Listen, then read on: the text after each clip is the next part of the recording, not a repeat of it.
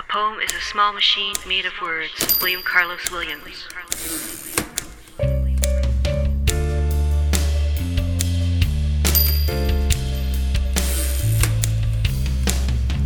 Welcome to the Small Machine Talks, exploring the poetry scene of Central Canada and beyond, with Amanda Earl and A.M. Kozak.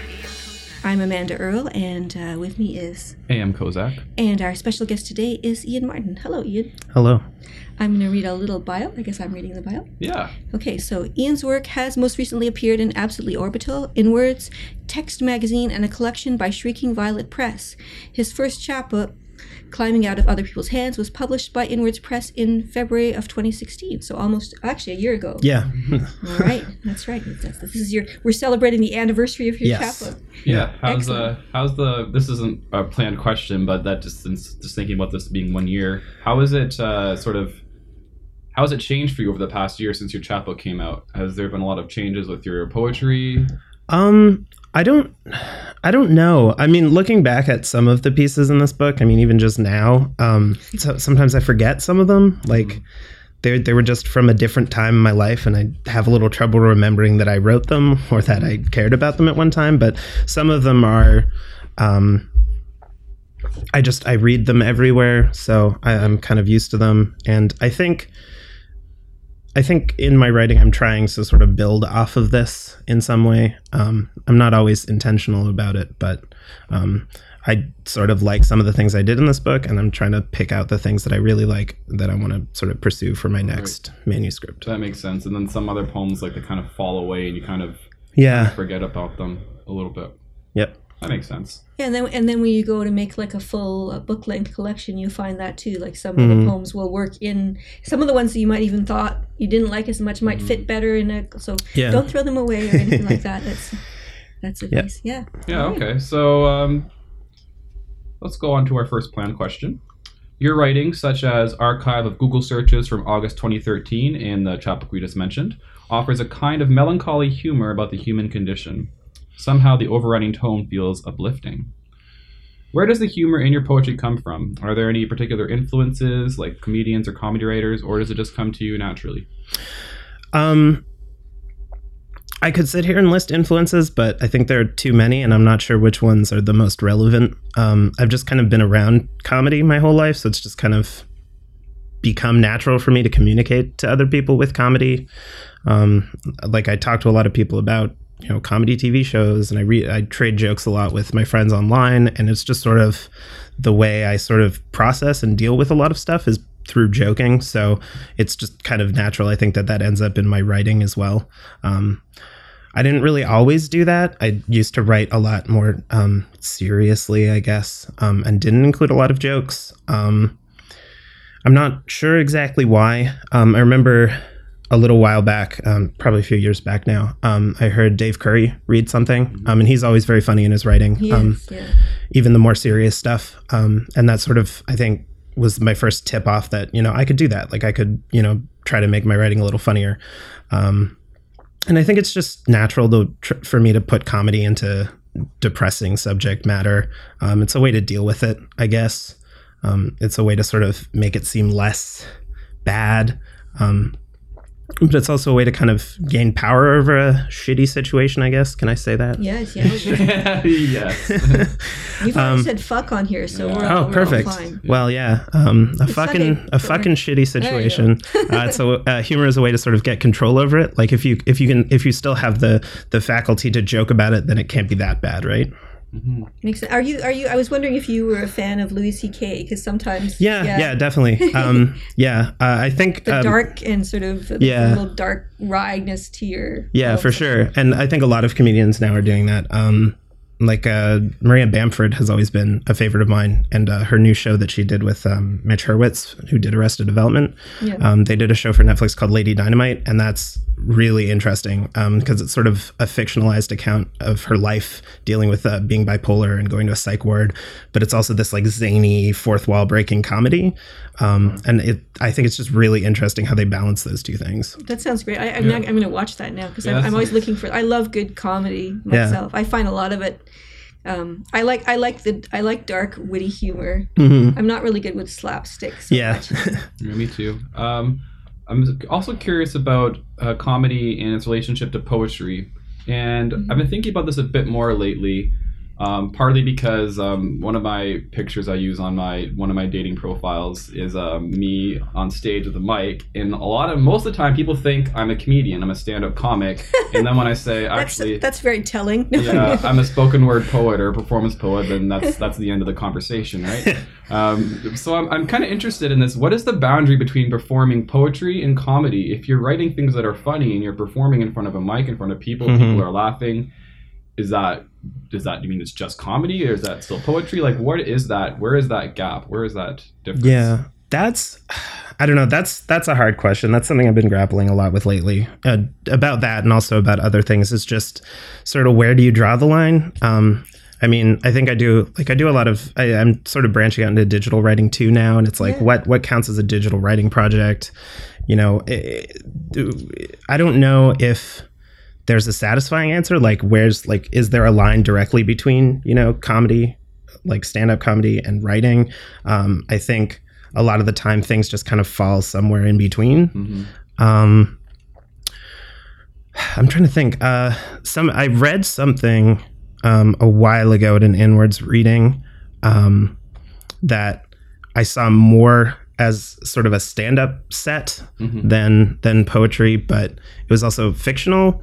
Like, none of it was real. It was about dating monsters, basically, like werewolves and mummies and stuff like that. And I wasn't really sure what to call it, because it wasn't really intended as stand-up, but also, I don't know. Yeah, it's tough. But the thing is, I wonder too. Like, whenever I do hear someone who reads poems that have some humor in them, it's so great, because people really do want to laugh. Like, and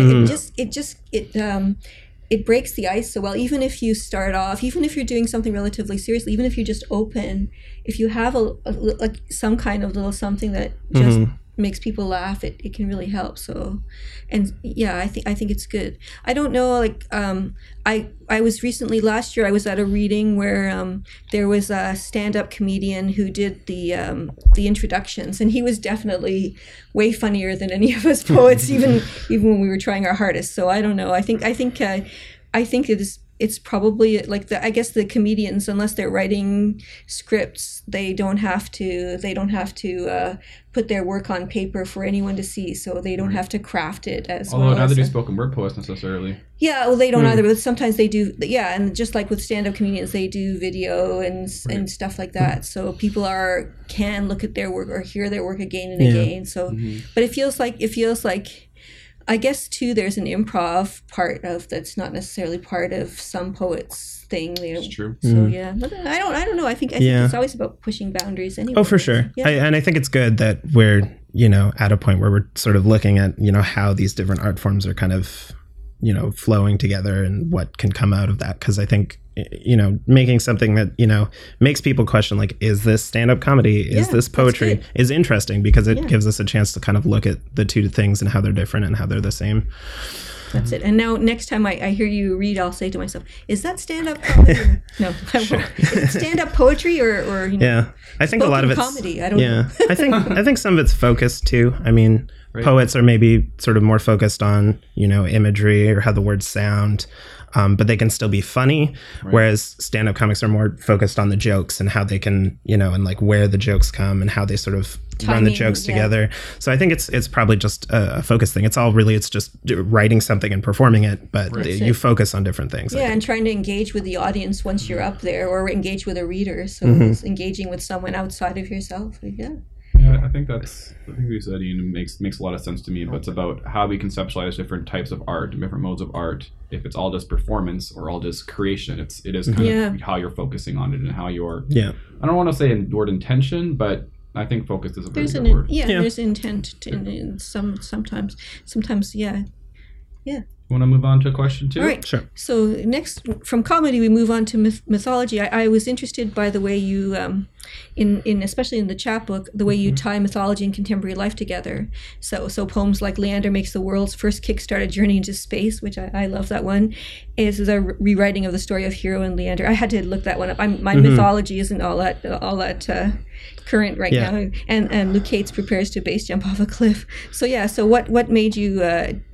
What inspired you to tie those two things together? It was a joke, to be Yeah. honest. I had written a poem about Leander because I was sort of looking into sort of lesser known mythological figures, just for kicks, I guess. And I had written a poem, and I was about to take it to a writing workshop, and I couldn't come up with a title, so I was just kind of spitballing and just throwing whatever I could together.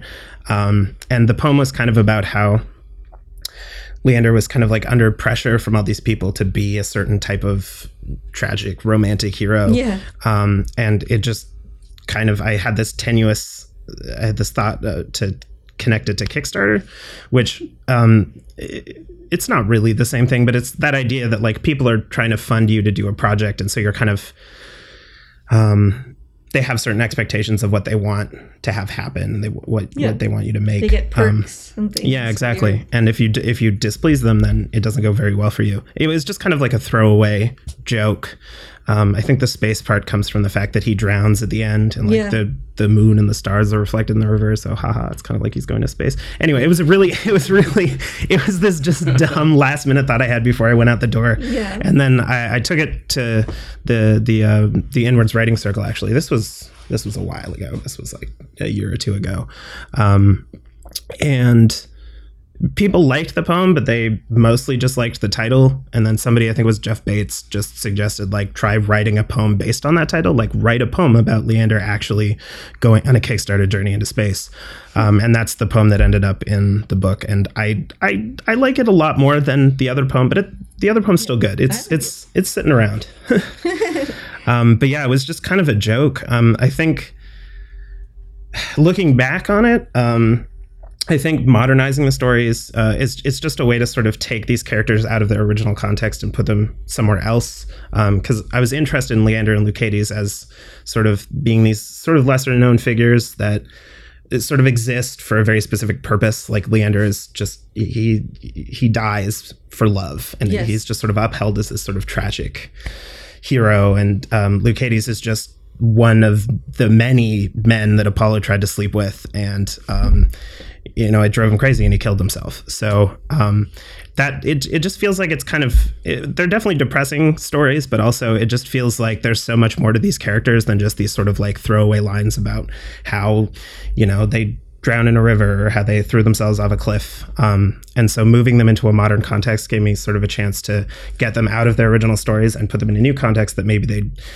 do better in. That maybe that if we just moved them somewhere else, then maybe they could have a chance to really express themselves and be more than just bit characters in other people's stories. That's quite nice, actually. You've helped them out. You've given them a bit more. I hope so. I hope they're doing well. That's nice. Well, you could write follow-ups. You can keep going. Or even write about others, I guess, too. I'm sure there are other. Yeah, I did actually at one point entertain trying to do a whole book of these, of just these, but I got to the third one and it wasn't coming together. Yeah. But I kept them around, and now they have a new life in this chapbook as sort of the bookends. Yeah. Are you still writing myth poems then now, or not really? It was just kind of a phase, I guess. It interested me a lot at one point, and now I haven't really had the inspiration to go back. But I'm sure, like at some point, I'll go back. Yeah, they were fun. Very nice.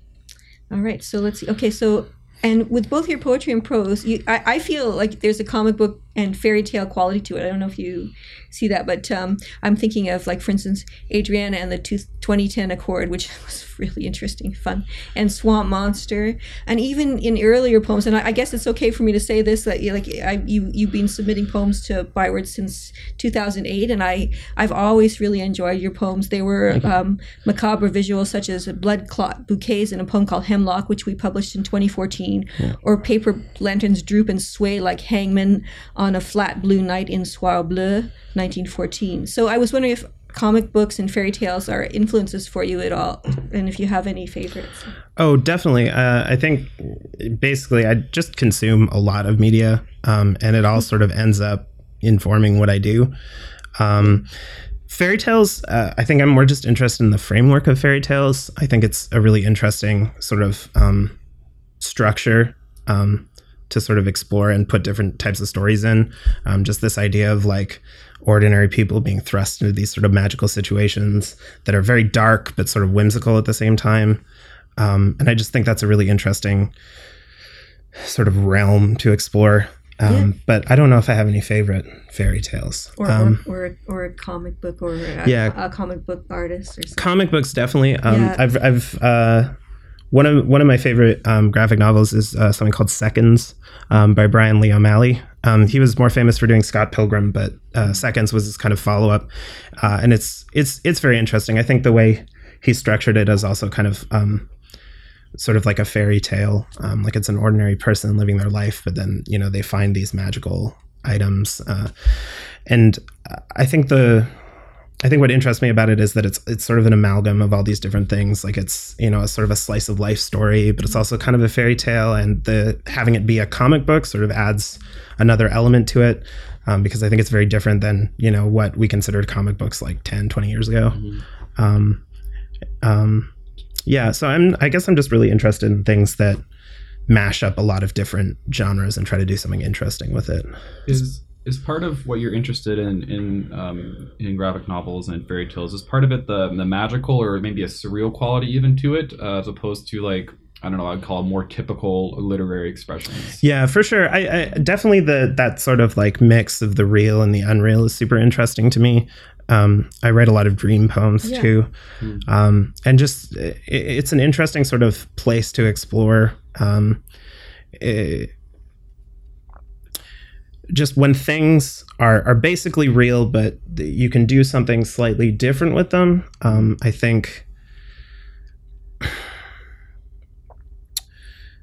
like you can have a story that's sort of real and very grounded in reality, but you can sort of explore some of the feelings that the characters are having, or some of the struggles that they're dealing with in sort of a sort of more fantastical way. Like there can be some magic elements that come in that sort of parallel what they're going through in their real life. And I don't know, I think that's just an interesting way to kind of explore your characters beyond just sort of their everyday lives. Have you ever got into like magical realism or anything like that? I've never actually read any magic realism, but it's always been at the forefront of my mind that I should.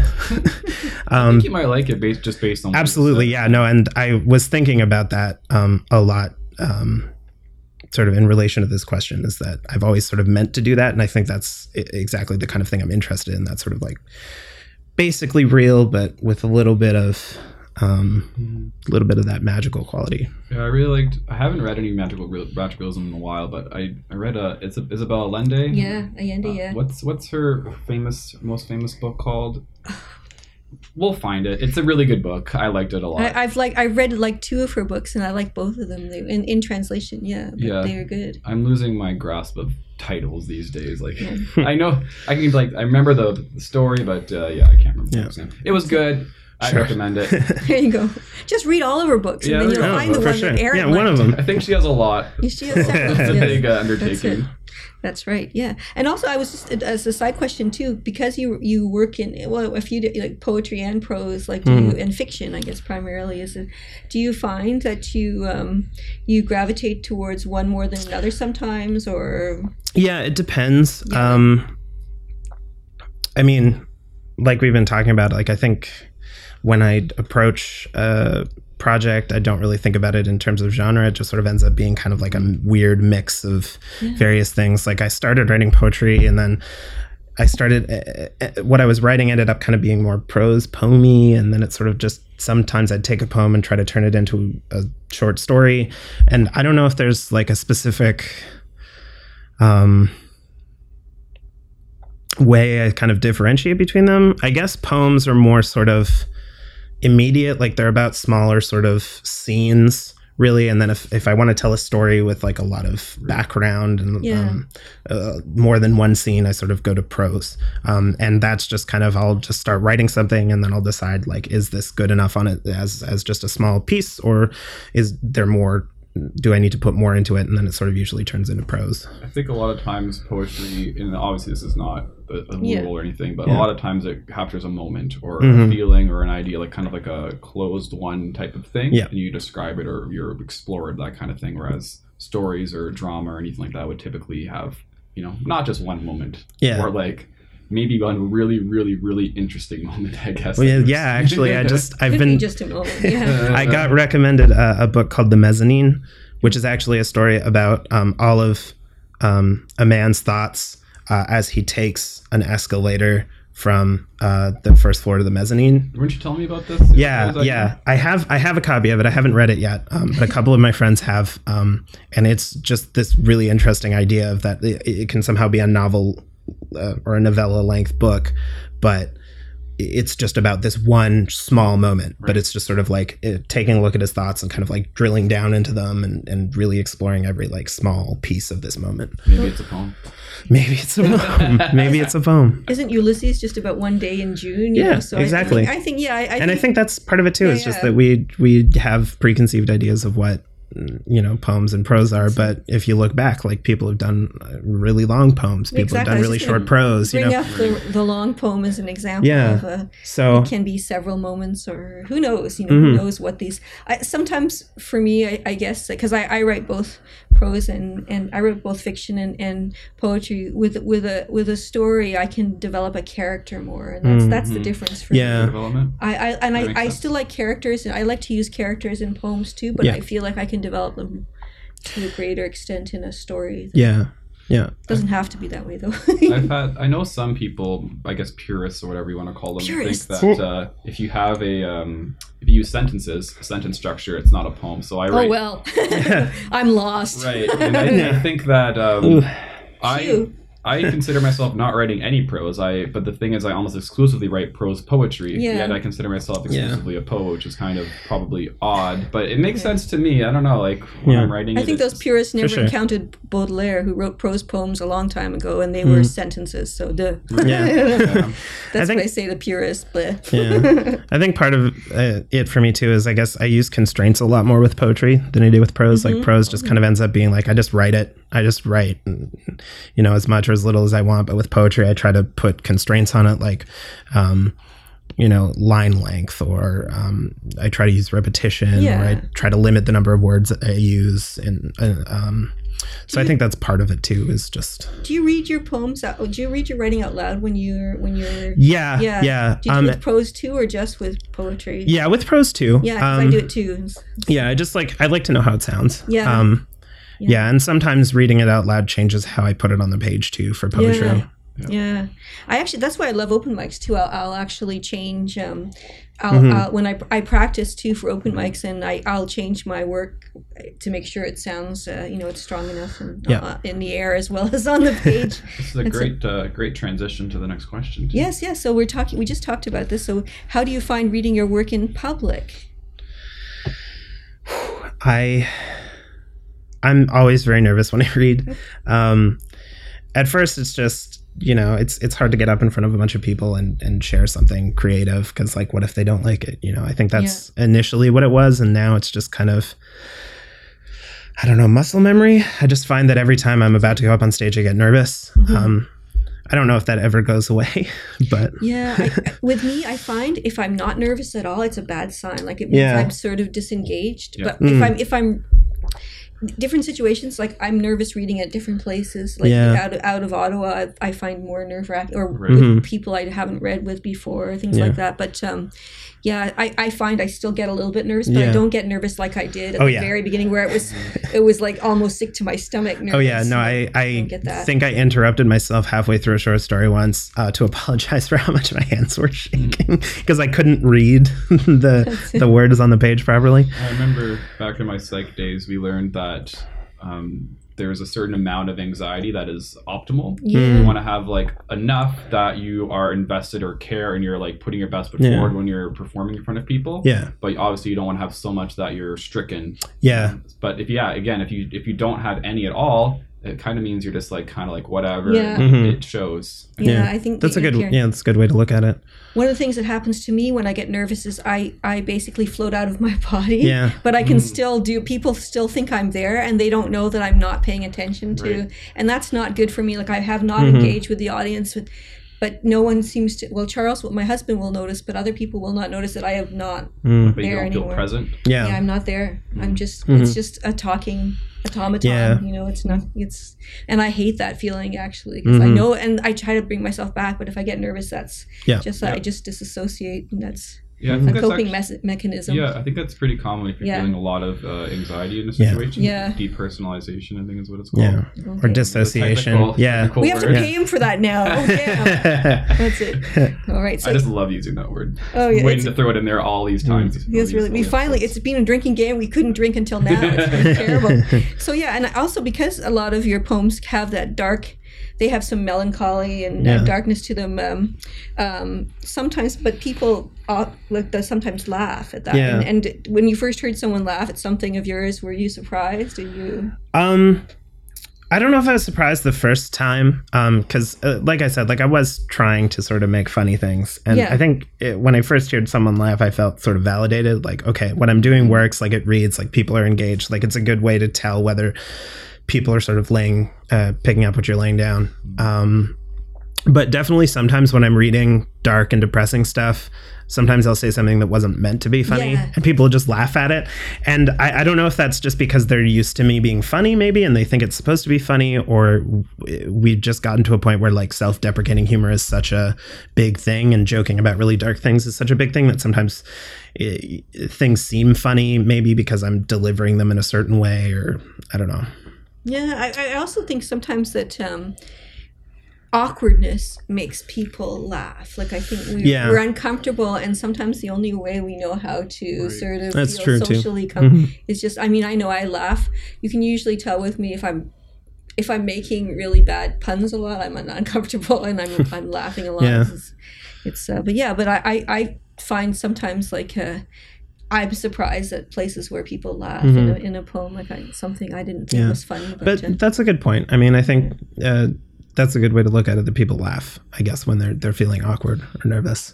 And so if you lay down something really heavy or, really intimate or personal or something, then people might sometimes just laugh because they're like, oh, I can't believe that they just said that. or I had the same experience. It could be like a defense mechanism too. Like and I'm sure it happens a lot of time unconsciously. We just in order to avoid that, or even maybe if the audience might be noticing you look like you're uncomfortable on stage, maybe they feel like laughing too, like to like sort of maybe to help make you feel more comfortable. Yeah, exactly. Yeah. Laughter is the best medicine. Oh, that's right. I've heard that. Yeah, somebody said that. Reader's Digest or something.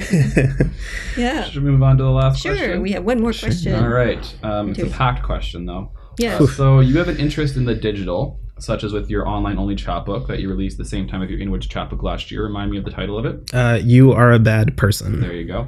And what does this mode allow you to do that print doesn't? Well, I was thinking about this a lot. I think a lot of the times there are a lot of things that you can do digitally that you can technically do in print, but it's easier and it's a little bit cleaner in digital. Like I've done several sort of like choose your own adventure things digitally. And like there were choose your own adventure books, in elementary libraries across the country. I love those books. Yeah, and like it's fun because you're sort of you feel like you're a part of the story. You're sort of helping write the story, which I think a lot of people like. And the digital realm makes that pretty easy and pretty clean. So that's a big thing for me with digital is making interactive stories. I'm still sort of figuring out what all I can do and what all I want to do with that, but it's just another way to sort of engage the reader and make them feel sort of more a part of the work. You said you're still figuring out what you can do with it. Do you have any ideas of how you want to expand on this mode of expression, or anything kind of floating in your head? Yeah, so I've been thinking about doing more sort of there was a poetry movement called Ulipo where there were a lot of that's fun. Yeah, there were a lot of like you sort of write a poem, cut up all the lines, and then people could rearrange the lines as they see fit.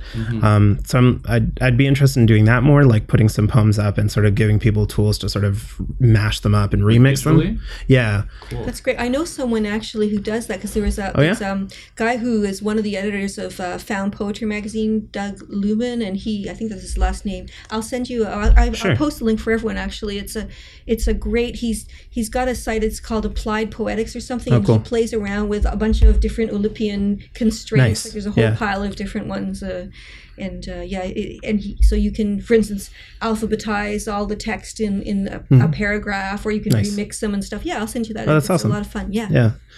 So, go ahead.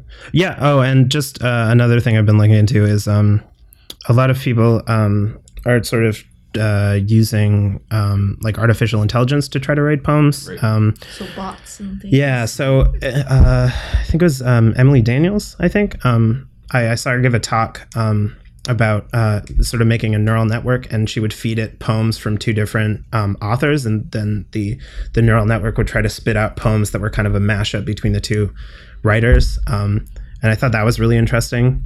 I've done a little bit of bot work myself, but nothing too complicated. One of them I think does, I just sort of give it all of the poems I've ever written in a text file, and it sort of breaks them up into lines and then picks a couple random lines and throws them together. Well, that's a great idea. Yeah, which is interesting because you get output that sort of looks like you wrote it, but it doesn't totally make sense. Mm-hmm. But if you run it enough times, you can get things that sort of seem intelligible, which I think is really interesting.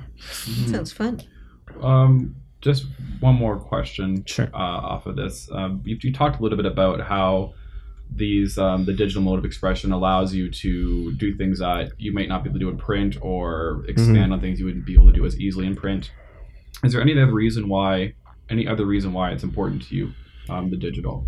Well, I think it's important to me for a lot of reasons. One, I've been doing digital stuff my whole life, so it's nice to have a way to sort of mash up my writing and my digital prowess, I guess. I think it's nice that I can do that. I think it's also the digital realm gives a lot of different people sort of a way to make really interesting art and Access it.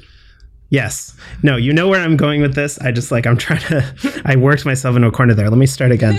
I think one thing that's really important to me about digital writing is how accessible it is. There are a lot of programs like the digital chapbook I put out, You Are a Bad Person, I made using something called Twine. And you had like a QRT code in the chapbook Yeah. get there. Yeah. Yeah. And Twine is a really great program because it's pretty easy. Like you don't need a lot of technical knowledge to do it. So it does a lot of the back end coding stuff for you. And you can just sort of write and make these interactive pieces, which is really good because it gives people a way to do something really cool and really interesting that they maybe don't have a technical background, but they can still make a really cool digital product. Plus, it's really easy to access things digitally. Like it's really easy to share things. It's really easy to post things. With print, I mean, you can definitely self-publish stuff, but I feel like it's more common to self-publish digitally. Yeah. Like I could have self-published this chapbook, but I ended up going through Inwards. And I mean, a lot of the time with publishing, I feel like you have to kind of go to someone and have them sort of print it for you. Yeah. Definitely there are like the zine making movements and stuff, but I feel like it's just more common to be sort of published, in the print world, whereas digitally you just throw things up wherever. Yeah, Tumblr or wherever. Yeah. Yeah. And you never know, and that way you can access a whole different audience quite often too, like people you've never, and some, like, not that every part of the world is able to connect digitally, but still, more than just your little group in one sort of like 150 copies of a chapbook or something. So, and I think a lot of people, definitely a lot of people my age just are always online too, and not all of them necessarily like to read or go to libraries or buy books. So having digital writing is a way for them to sort of get access to that without, in their own context, I guess, or in their field. Where they're at. Yeah. I'm getting to the point where if a site doesn't have a mobile, like if it doesn't have a good mobile app, can't work on my phone, I almost never look at it. This is more. I'd like it to be good on the phone. Well, thank you, Eden. That was a really wonderful conversation. I'm happy that you did that with us, and I'm going to throw it over to Amanda for the last word. Right, because I wanted to say that I was really looking forward to talking to you today, because I certainly have been a fan of your writing since you first started submitting it to Bywords back in 2008, and that some of the reasons. So I like the images; they often remain long with me after I've read them, and then I go on for a long time here. For instance, I've talked about in the chapbook. Okay, how do you pronounce this? Apotropaic? Apotropaic, I think. I'm not 100% sure either. Okay, I never checked with Google Translate, but listen, this is so great. I shiver in leather and wonder if you played the violin breeze that crawls beneath my bones. Like, that is so strong. And then on letting go, there's a little tear in my dream body, and people slip pieces of themselves inside. Like, that really got to me in many ways. So and I do find we talked about it being uplifting, and but there's these descriptions of despair, and not descriptions, there's these little moments of despair and alienation and discomfort in such poems as Swamp Monster and Beauty in the Eye of the Beholder, and I always feel alienated and awkward, so I find your writing to be a relief, and I feel like I'm not alone. I bet I'm not the only one who feels that way. And you end your chapbook with this quote, unknown, attribution, but on every surface you are used on, you must leave your mark. No matter what the condition, you must continue to write. So you've already left your mark, and I'm sure you'll continue to do so. So thank you very much. Well, thank you. All right. Thank you, everyone. Small Machine Talks with Amanda Earl and A.M. Kozak.